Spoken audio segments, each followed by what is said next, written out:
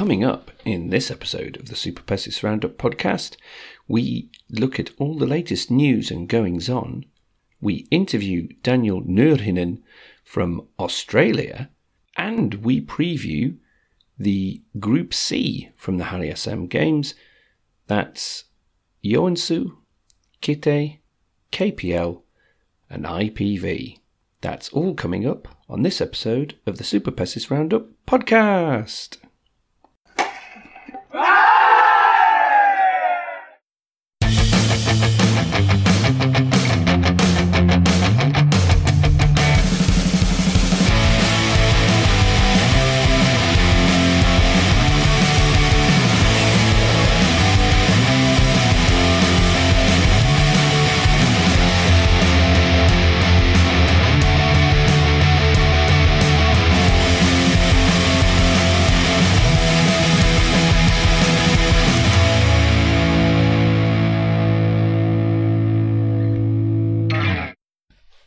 Hello and welcome to episode 25 of the Super Pessis Roundup podcast. I'm your host Ian Alba, and joining me is our resident coach and expert on all things PES Apollo. It's Mikko Piironen. Mikko, how are you doing?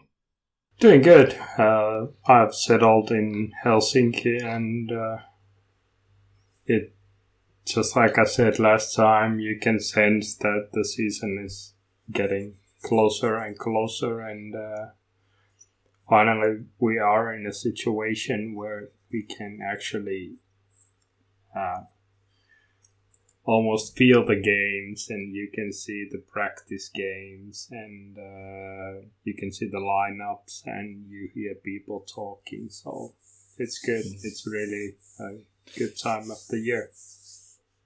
Well, it's very exciting. I mean, I can see so many of the teams, they proudly post pictures about this time of the year where the snow is all melting around the edge of the stadiums, and it just it brings me a little warmth, a little joy, because I can just see that the season is just about to start ever so soon. And in fact, it has. We had the games in Fuengirola the other week, but start proper back in Finland in a couple of weeks' time.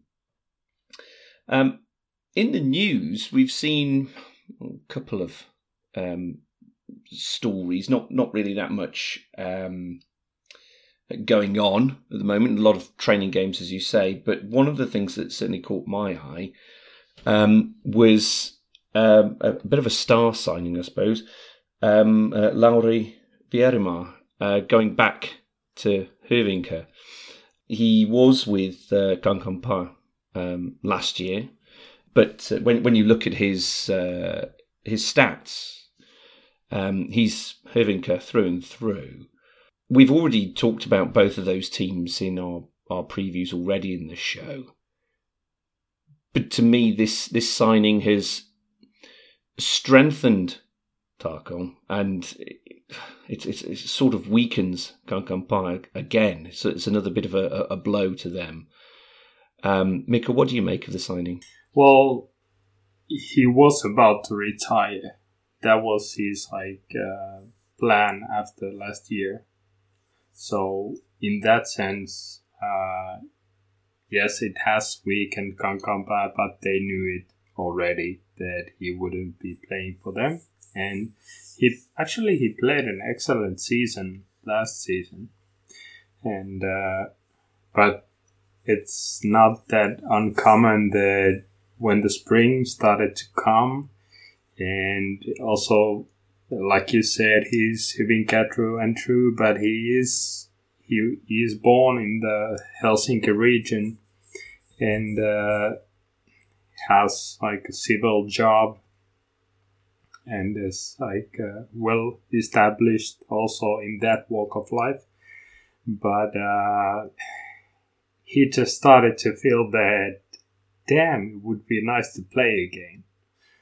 And so the initiative came from the player, actually, in this case. And of course, Tarko was active too, because that signing gives them their roster more depth. definitely. And I think that when you take a look at their level of danger at that, it's comparable to basically any team in the league. So it's a really good signing. Yeah, I mean, we talk about Mauri announcing his retirement and that kind of pull, that draw to come back to the sport. My dad in cricket has retired, I think, 2 or maybe even 3 times from the club, and he still goes back every year after. He can't stay away. So I can well understand that.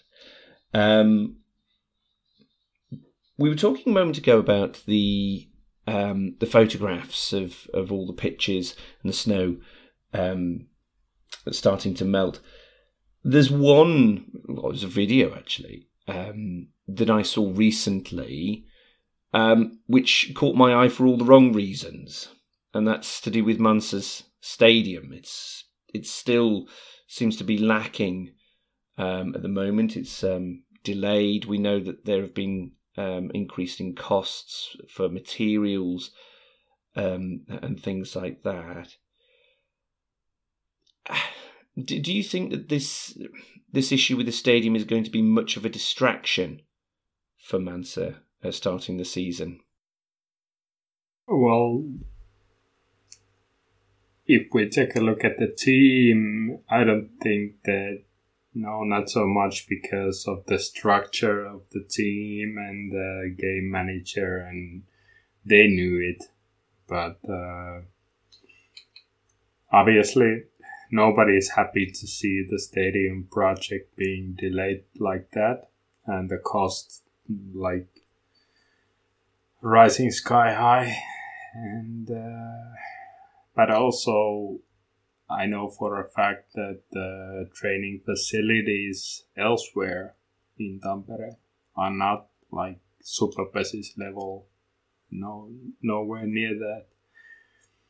And if you want to practice like properly, then you have to drive to another stadium outside of Tampere to do that, and all of that is like causing extra stress. But yeah, it's a matter of pride that they get the stadium ready. I think it's more about that, but it will be costly, and I hope that they don't have to save in the wrong places. But yeah. Yeah, and we know as well, of course, that the Italansi games are going to be played there later this summer. We all hope that the facilities are there and ready to show, including talk of possibly there not being the changing rooms ready, or there not being bathrooms or things like that. But hopefully things will be on track. And like you say, it's a pride thing as well for Tampere as a city. They've held on to this vision of Italansi being there for a couple of years now. And you know, this is the championship city. You know, Mansa hold the championship. They're going to want to show off their new stadium. We just hope that things can work out, and like you say, that they don't make some costs in some of the perhaps wrong places. But I think that just one quick addition, that one thing that may actually come into play is that doing the kind of multi-year structure into the construction, which would mean that all the facilities would not be ready for Italansi, but they would use the same kind of arrangements that, for example, mass events use, like portable solutions as a one-off, and then finish the stadium like later on, because I'm having a hard time believing that they would have every facility ready by Italansi. I don't see it as like, or they have to cough up millions of euros out of nowhere, and that's too much of a matter of pride. I think there needs to be some compromises at some point.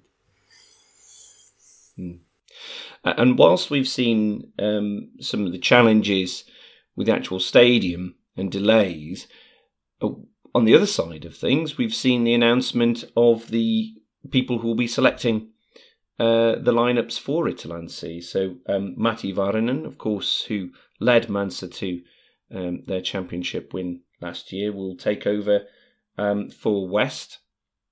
And Antti Hartikainen, who retired during the off-season, will take over for the East. We've all seen Matti Vaarinen last year, and of course Antti Hartikainen has a very special place in my heart from the years of watching him play and his style of play. Perhaps one of my favourite players over the last decade or so. So what did you think of those selections, Mikko? I was actually, to be honest, I was smiling when I saw those, because I've held Matti Vaarinen just in such a high place in my hierarchy of all the people inside Pesäpallo. He operates silently. He goes about his business in a silent, shrewd way, and just doesn't make much noise of himself. But he's still an unbelievable guy around the sport. And Antti Hartikainen is also a breath of fresh air. I happened to be watching a friendly match indoors in Joensuu, and Antti was there also, and we just ended up chatting about Pesäpallo for a good 15-20 minutes or so. And when he was selected, I immediately sent him a message and congratulated him about it, and he responded by saying that he hopes that it means that I will comment and make sure that every one of these selections will be scrutinized by me when he makes those. And when the actual event takes place, that we will also be speculating about his choices there, and I promise that we will. Well, I'm already eager to see who's going to be selected this year. Very excited for the game, and in fact, I've already booked my ticket. So I'll be heading back over, COVID and everything permitting, of course. But I'll be heading back over this summer in July. I'll also be helping out, as many of our listeners may know. I'll be helping out Cricket Finland, who are going to be hosting a cricket tournament. In fact, 2 tournaments for the World Cup that's coming up. That'll do it for the news at the moment. But whilst we're talking about cricket, we are going to now cut to an interview with somebody from Australia, talking about the Australian Pesäpallo scene, and a recent tournament was held over the Easter weekend.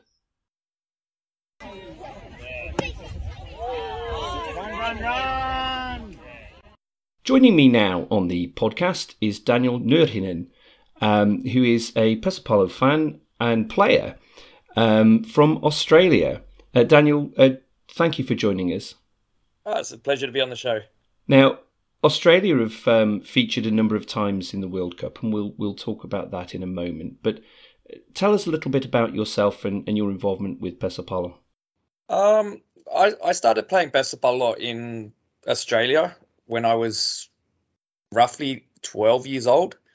My parents played it growing, and so as they were participating, I was always dragged to the field for trainings, the tournaments, everything like that. And so once I got old enough, I was able to play and just have kept on playing, just enjoying the game. One of the things that I've always been interested in is the sort of links with Pesapalo in cricket. And obviously Australia is a very big cricketing nation. How did you find playing Pesapalo in a country that is so heavily into cricket? I only played cricket like in the backyard, like with friends. Never really like as a how would you say it? Like it was more as a hobby. It wasn't as a sport that I'd play. I was more into football and other sports. And but Pesapalo, I always enjoyed it because it was you're more active always. You're never that one player that gets put in that backfield that's not going to catch the ball. So everyone has their own talents in a way, and you utilize those. So that's where I've always enjoyed it. But the cricket, it's more, I've always found. Well, actually, I really struggled to pick up the ball on the deliveries, so that was one reason why I'd never really got into it too much. It's very fast, and you don't actually realize it until you face a ball 20 meters away, and it's coming that it's gone past you in less than half a second. It's unbelievable how quick it goes. So that was reading the pitch and stuff. Even in the backyard on the grass was always difficult. So it's much nicer having the ball being thrown up and you can watch it the whole way. Well, the focus obviously in Pesapalo is more about the tactical aspects and the running, rather than whether you can hit the ball or not. So, what is your involvement with Pesapalo these days? At the moment, I'm only playing just in Helsinki in the Kuntopesis, which is like a fitness league. So I'm only really playing for fun nowadays, as just injuries over the years have finally, and old age have finally taken its course that I can't play at a higher level. But then when I go back to Australia, I'd always try to play as it's fairly similar to the level here that I'm playing now. So it's fun. Like we really enjoy it, playing fun there. It's not like it's serious, but competitive. It's sort of like as like when you had Dominic on the show the other time. It's the Swiss league would be about the same level as our Australian league. So there's more the social side involved. Yeah. Well, that's one of the really interesting things I think about the sport, the kind of social aspects. I do see a lot of parallels with cricket. There's a lot of social aspects with that as well. So, talking about the clubs and things in Australia, are there many players who play? Well, in Australia, we only have, it'd be Sydney, like the club I play for, Melbourne, Brisbane, Gold Coast, and Canberra. So it's mainly the East Coast. But as the clubs are all like 900 kilometers away, it is hard to catch up. And we only play at Easter over one weekend a year. So it is difficult to get players to consistently return to play the next year. So it usually ends up being a player that's playing and then their partner will join, or boyfriend, girlfriend will join in and enjoy the game or not like the game, and they come back or not. It's but then we have got a lot of American baseball players playing now, or a few, sorry, not a lot. So it is slowly growing in a way, but it is still difficult to keep the teams having enough players. Do you think that Pesapalo is an underrated sport? There's not a lot of publicity about it. There is very little publicity about it, as it is like a lot of things Finnish in Finland. They don't like to really export stuff. It's, from what I've seen living here, there is so many good things. But yeah, Pesapallo is really kept under the radar. It is a great game once you finally master it and enjoy it. So. And we mentioned a moment ago about the World Cups, and in fact, Australia have taken medals at all of the Pesapalo World Cups except for the last one in India, where a team didn't participate. No, right? we only had a mixed team in India. So Australia's participated in every World Cup so far, and that's why I went to try to keep it going. The record of participating along with Finland. So it's in India. I was shocked, to be honest, that we made, or not shocked would be a bad word actually. I was glad that we made the semi-finals, as the team that we went over with was not very strong, and we used our team to the best of our abilities. So only going with, I think we went with 8 players, and then one of the girls recruited her friend from Sweden to fill in.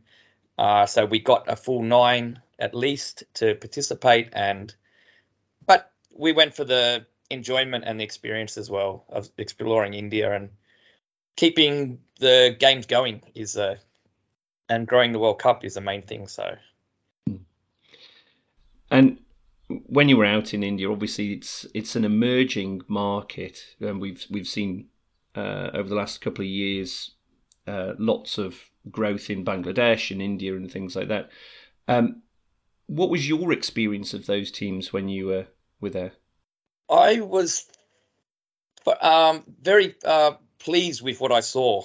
There was I was actually shocked how good, especially Nepal, like what with Mikko, your host or co-host, what he had done in that limited time with that team was like almost like a miracle. Like I was a little bit disappointed that we didn't have a men's team and we couldn't play against them, but I hope in Finland next year that we will be able to play against them. But even the Indians and Bangladesh beating Finland was a big shock. Everyone says they had good bounce of the ball, but everyone was playing on the same field, so it's just the ball bounces in a funny way on that field in India. So yeah, it was but it was great to see Finland lose again. I think this is that was the third time, I think, or second time. So yeah, second time actually. So it's a rarity, and it's nice to see it. When we interviewed Dominic last year from Switzerland, we were talking about some of the different tactics that Switzerland have used over the years, and certainly at the World Cups. Is there a particular style of play or cultural aspect that's imparted in Australia? Well, we always try to evolve our game and like follow the way the Finns play, like their positioning, different situations, tactics. I've noticed Switzerland, when we've played before, that they don't really move as much as on the field. So it has, like, no disrespect to Switzerland, like we have found it easier in some games at times. They have put up very good games and beaten us as well. I'm not saying we always beat them, but it is different to playing a different country as well. So like in Switzerland, they do play a lot on grass and gravel. We only play on grass. So it's the tactics are always going to be different, and it comes down to the how would I say it, the exposure you have to the new ways of playing and how the game's evolving. So, and like myself living in Finland, I've had the luxury of watching and asking a lot of top players of like why they do things, and I can pass the information on to our team back home and try to help improve as well. Well, you talked a moment ago about the games over Easter. We saw that there was a get together over Easter, and you were all able to play PES Polo in Canberra. How did that weekend go? Well, that weekend was fantastic. It has been like that was the 54th Easter Games we've had in Finland. Sorry, not in Finland, in Australia.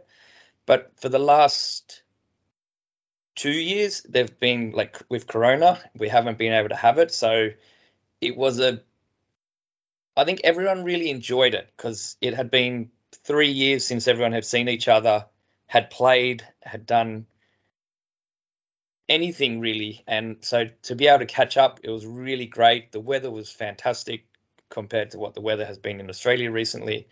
So it was a lot of really tight games, to be honest.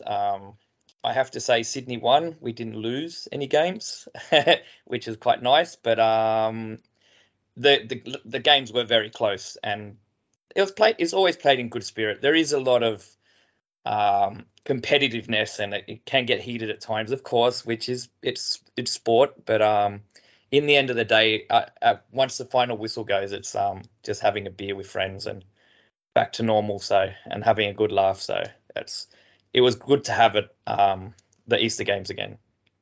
So, being the 54th, there's quite a history. There is a very big history of PES Polo in Australia. It's not very commonly known as well, so that's the... because, of course, some people may or may not know that Australia is home to a lot of different cultural groups from all around the world, but quite a large chunk of a Finnish population by the sounds of things. Yes, there is a very large Finnish population, and I think there's even a Finnish village even somewhere. I believe in Queensland. I'm not 100% sure on that, but they built a whole village for the Finnish older generation to retire in. But there's throughout all the major cities, there's many Finns living there, and it would have been the same as my parents migrated there as kids in the 50s and have lived their whole lives in Australia. So they're the ones that had had kept the Finnish spirit and communities alive and grew the clubs and kept all these games going. And now it's come down to my generation and the future kids to keep it going, hopefully. Do you often have to explain to the locals what exactly is going on about PES Polo? Because when PES Polo was an exhibition sport in the 1952 Summer Olympics, they didn't explain what the game was.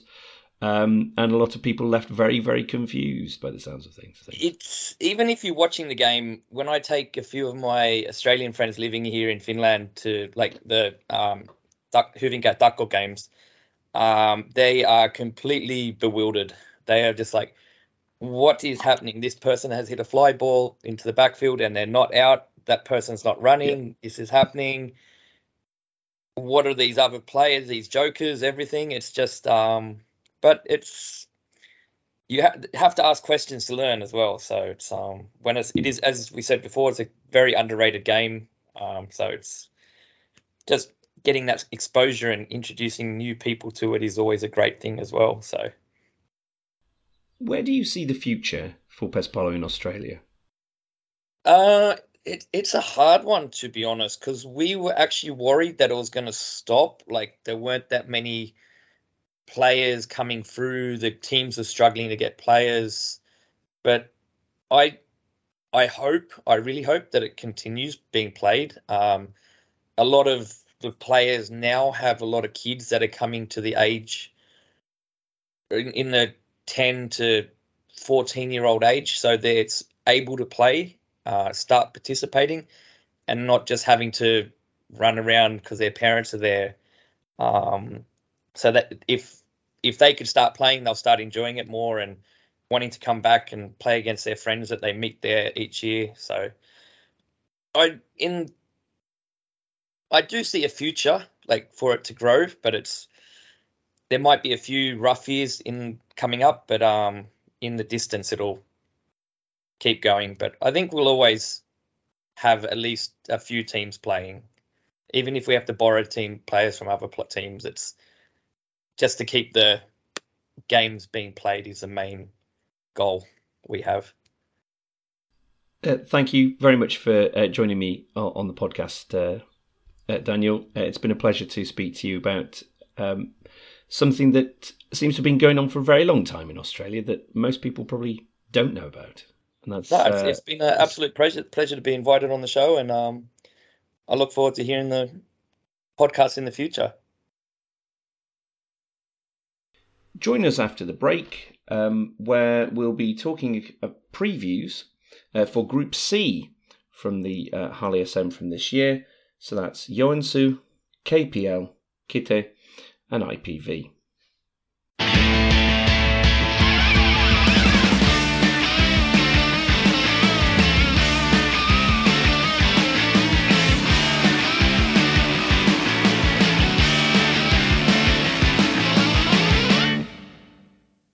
Okay, so welcome back.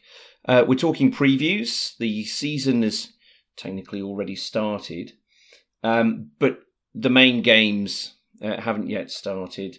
4 teams were in this group. I want to talk first about Joensuu. Now, they've been in a bit of a transition, of course, over the last couple of years. We saw a couple of minor moves, but the biggest name really coming across was Topi Kosonen. To misquote Mark Twain, rumours about his retirement were grossly exaggerated. But who can blame Patioki for celebrating such a wonderful career that Topi has had with them? But when you combine Kosonen and Ville Valiaho, you've got 2 of the league's most formidable pitchers on the same team. We know that Kosonen also has been a solid hitter, returning runs for Patioki over the years, certainly in the last couple of years as well. What do you make of Joensuu's chances this year, Mikko? I see them as a top 5 team. That's where we start with. The one thing that I will be watching with a really close eye is that do they have the spark? Do they have the bite, so to say, when push comes to shove? And it's like this team is well rounded up. It doesn't have any glaring weaknesses. It has firepower. It has good point runners. It can be a really good outfield team too. And also Elmeri Lieto has been looking very good so far and is exactly the kind of a talent that they have needed to that particular place. But also, it's a fact that there are a lot of players who really need to grow into their positions, and we are also talking about grown men in this sentence. And I think that the biggest danger of Joensuu is kind of sliding into that comfort zone where it's like smooth sailing, and every now and then they raise eyebrows with a good win, and they're like cruising solidly into a decent or good position in the regular season. But I'm really interested to see what happens after that, because the game manager has changed. Who knows how the Lukkari situation, the pitcher situation will be actually solved. Because whereas in Manse, you could make a case that the other can be a useful joker. In Joensuu, they already had 2 jokers. And even using Kosonen as a joker, for me, is like the game has to run really smoothly, that he has any decent use in that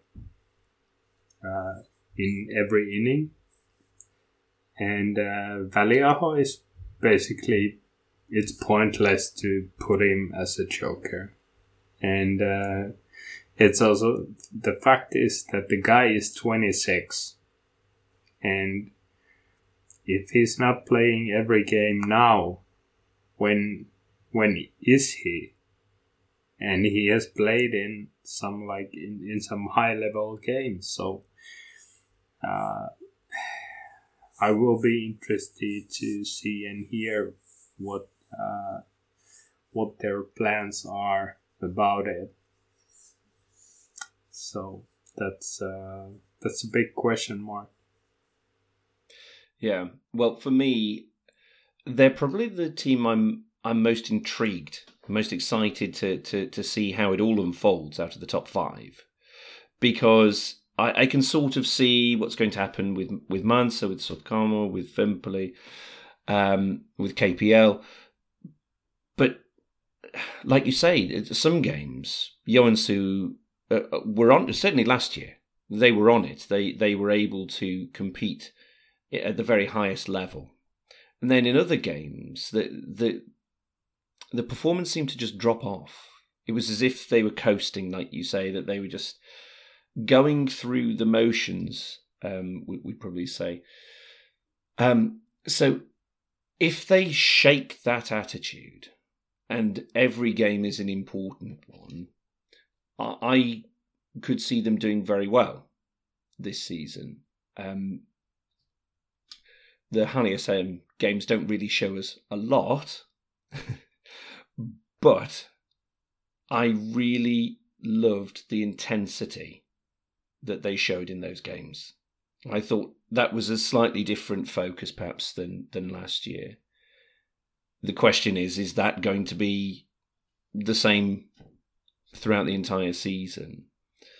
I agree entirely. Väliaho, he's not going to be used as a joker. His batting statistics are not worth mentioning, really. But it's going to be an interesting question as to how they're going to set up that lineup. I am interested to see what use they find for Ville Lantiainen as well. He's another one of the Sipe players who's making their way through Joensuu. We've seen a couple in the past few years, Simo Vainikainen, for example. So some of these signings, they sort of raised a bit of an eyebrow with me. I wasn't quite sure of the direction. Certainly the Topi Kosonen one came out of nowhere. But I'll be interested to see how that team performs. I agree. I think they're definitely in that top 5, so long as they can maintain this approach and this pressure. Well, about Lantiainen, he actually had progressed quite a bit when I saw him play this winter compared to previous years, and especially like now I'm talking about his outfield playing, which is a big reason why they let another infielder go, basically. And they are relying on him and then their own junior production to fill in the role alongside Iiro Kuosa, which obviously helps that if you have Topi Kosonen and Iiro Kuosa, the third guy, basically his role can be a bit different. So yeah, and he also brings them a good pair of legs to work with at bat. So I think they're quite balanced like that as a team, but do they have the leaders? Do they have the do they have the spark? And the organization needs to see the team rise back up into the semifinals. That's for sure. Well, the next team, obviously in the group, they finished second in the group as well. That was KPL, last year's silver medalists. So the obvious big name to leave KPL was Toni Kohonen. Everybody thought possibly heading off into retirement. No, he's sticking it out for the anniversary season. And we'll be talking about him in a moment, I suspect, because he's heading over to IPV. We saw a couple of Tarko players moving across, Temo Nikkanen, Patrick Vartama. They were the ones really that sort of caught my eye. Christian Malekine from Joensuu as well went across. It's always been a consistent performance from KPL, and we know that Kivipelto's last year he certainly was the league's best pitcher, but it almost seems like they're so close and yet so far. They can't make that leap up to winning the championship, despite the fact that they were within inches in 2020 and last year again. Do you think this is the year that they're actually going to break that streak and win the championship? It's anybody's guess if this is the year, but what I will say is that they have laid the foundations for this year, for next year, for the next 3 or 4 years easily to actually make a case for not just breaking that spell, but also being one of the dominant teams in Superpesis. And I will just put it short. This is the best KPL that I've seen. The best.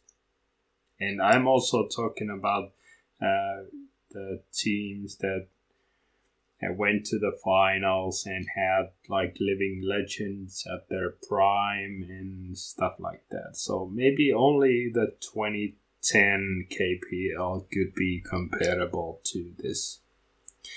And their roster is deep. Their game manager and the whole coaching team are on top.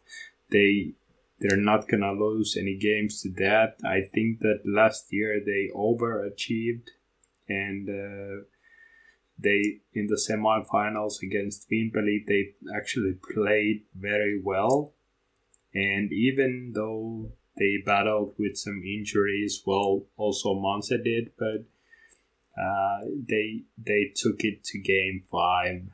So they were just sticking like glue, that nobody got actually rid of them, and they were within 1 jakso of winning that title. So yeah, you can see it as a burden. It might even be a burden, who knows, but I see them, well, I see them as a main challenger for Monza Pepe. I agree, and I love what you said about the depth that they've got, because of course this year they're fielding a team in the Yrkespesis, a second team there.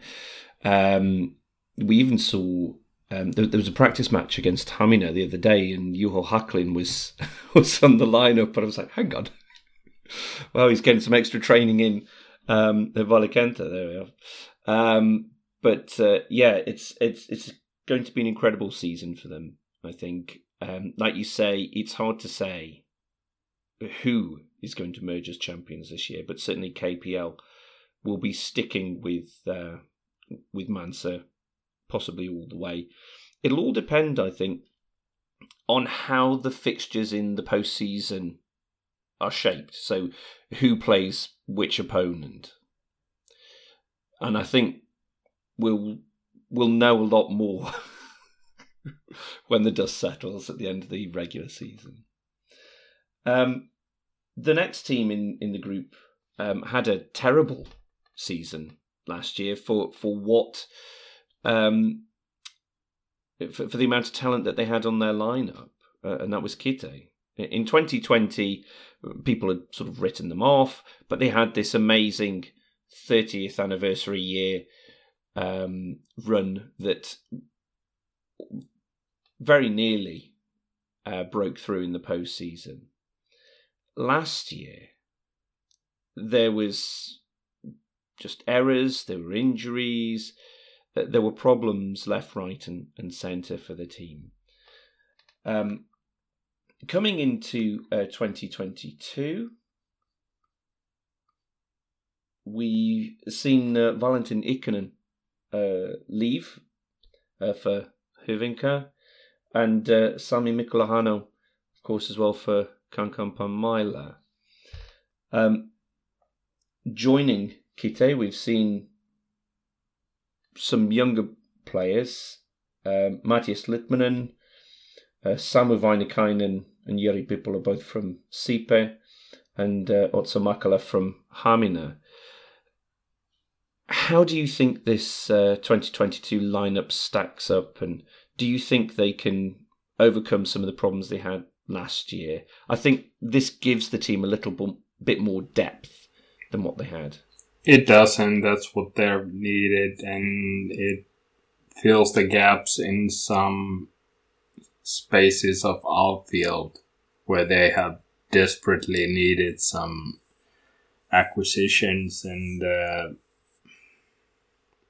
for me, it was interesting to talk to their game manager the other day, and he just mentioned that he thinks that they will be a really strong outfield team this season. And the other thing that he was talking about, which I agree with 100%, is that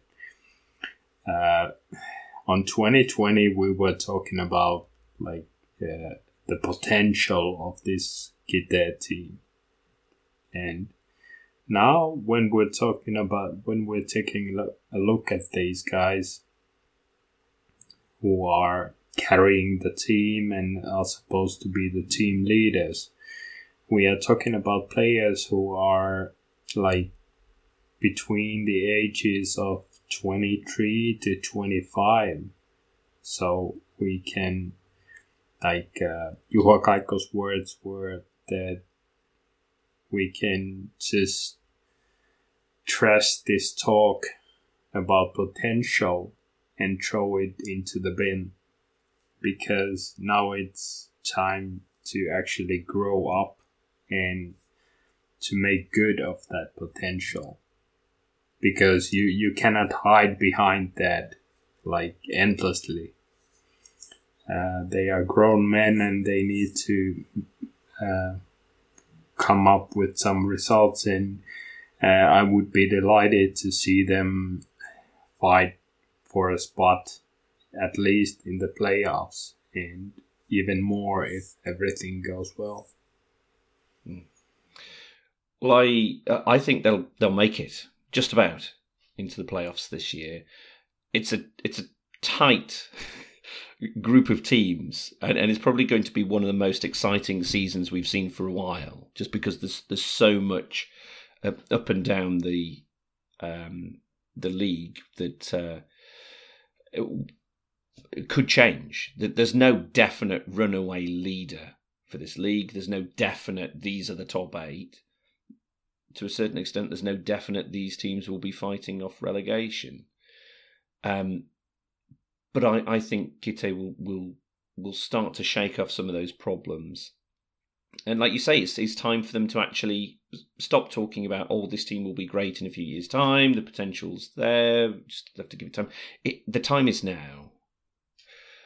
And I like some of the moves they've made just because they do have that greater depth now, and certainly in a season where COVID could either condense the season a little bit, or it could mean missed games and so on and so forth.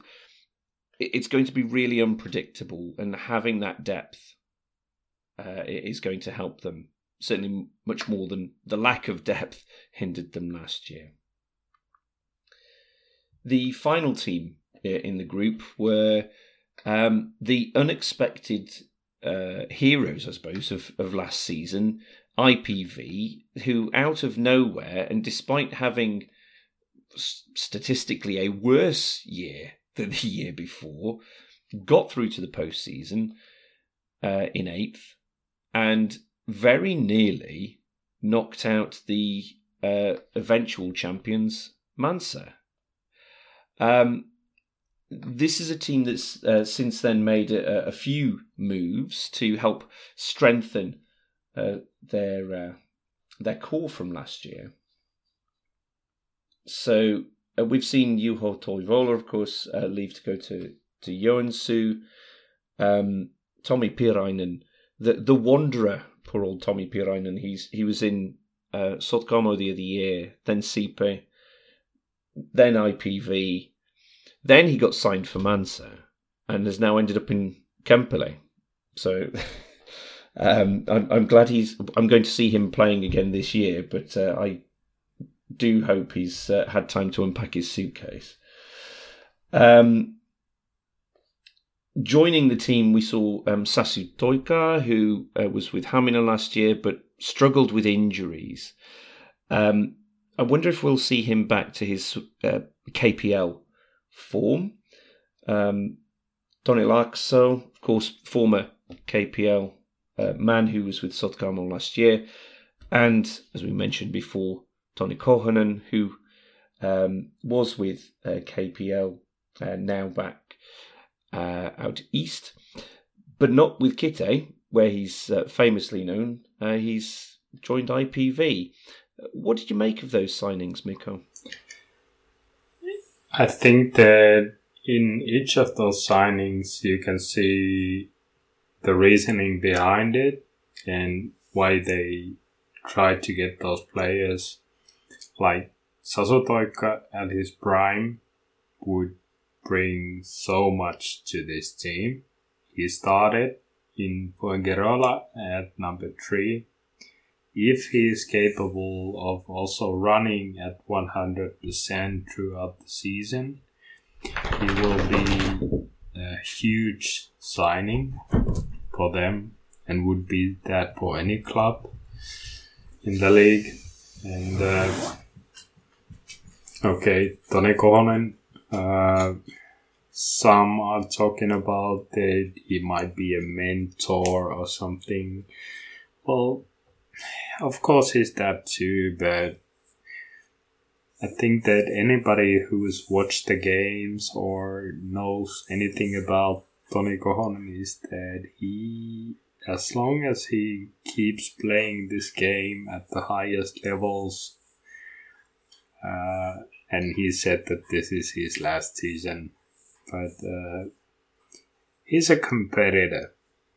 He's not going anywhere to be a mentor and play as a number 8 and just in a minor role in the outfield.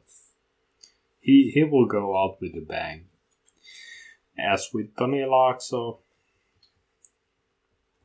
you never know what you're gonna get, and like in good or bad, that's just how it is.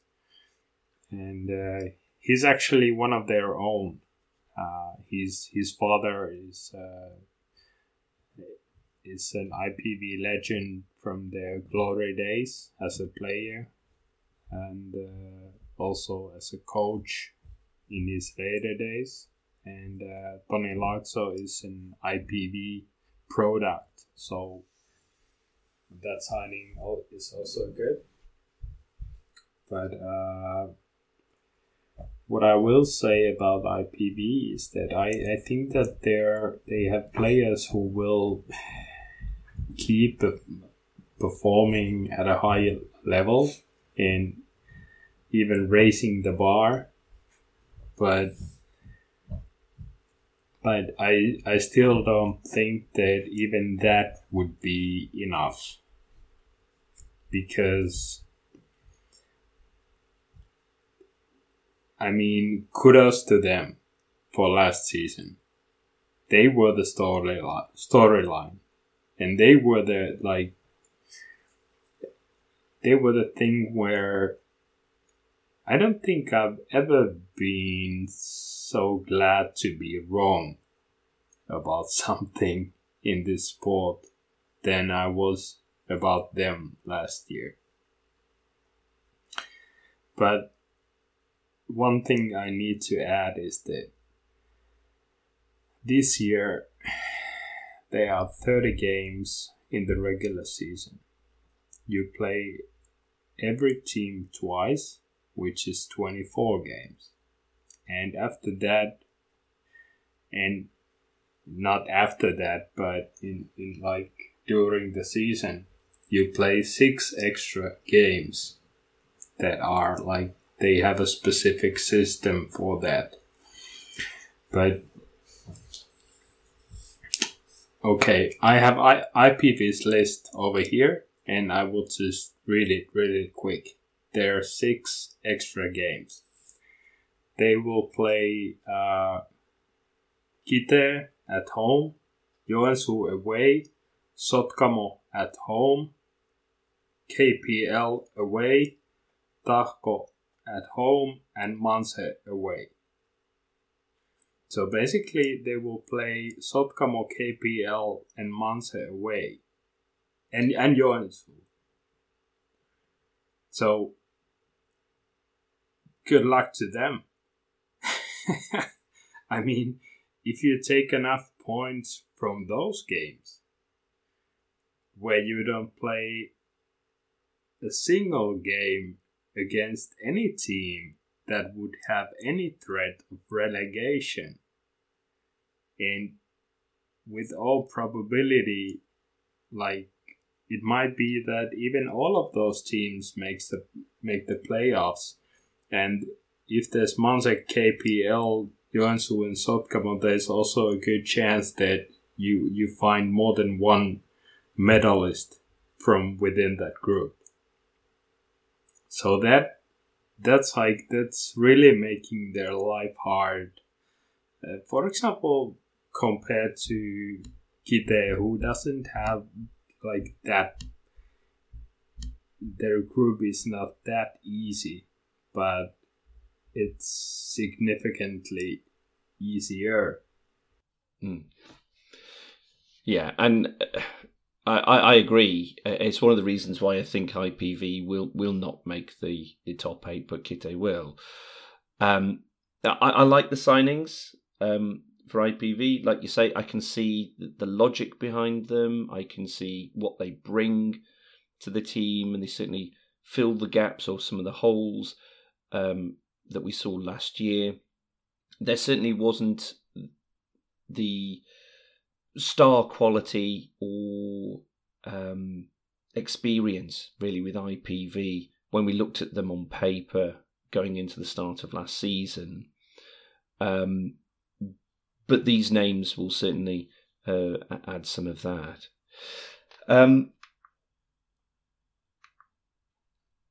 it's going to be interesting to see if they can get any points from those additional games that you mentioned, let alone winning them. But if they want to make the playoffs, they've really got to make those games count. And, you know, if they come away with wins, then they will absolutely deserve that place in the playoffs. But I just don't see it as being likely. But I'm more than happy to be wrong, because if they can do that, it would only be good for the sport. Oh, absolutely. In this unpredictable world that we have, when we see upsets, when we see these things in sport, it can excite us, and it will, like last year, like we said. It could be the storyline for this year again. So yeah, we're here to be proven wrong. That'll just about do it for our previews this week. Join us on our next podcast when we'll be looking at the final previews, Sotkamo, Kempele and Patioki. It'll actually do it for this show as well. So if you like what you hear, then please like, subscribe, or even comment on the podcast. We'd love to hear from you. You can also follow us on Twitter. That's SuperPesisR. We're on Facebook. You'll also see me writing on my blog. I've actually had quite a few viewers looking at my previews on the blog as well. I actually was going to mention I had 250 page views on the day that I had Koskan Korva's post up, and their lowest attendance last year was 257. So I was like, wow, there's this many people reading these posts in English. That's very strange. The whole village is behind you, and I'm rooting for everyone that go read Ian's text. I mean, you won't regret it under any circumstances. Just do that. Thanks. So you'll also see me, of course, writing for Hamina and for the Poltolina website. But that's it. I want to thank my co-host, Mikko Pirhonen. Thank you once again. The pleasure's all mine. And me, Ian Alba. We'll see you soon.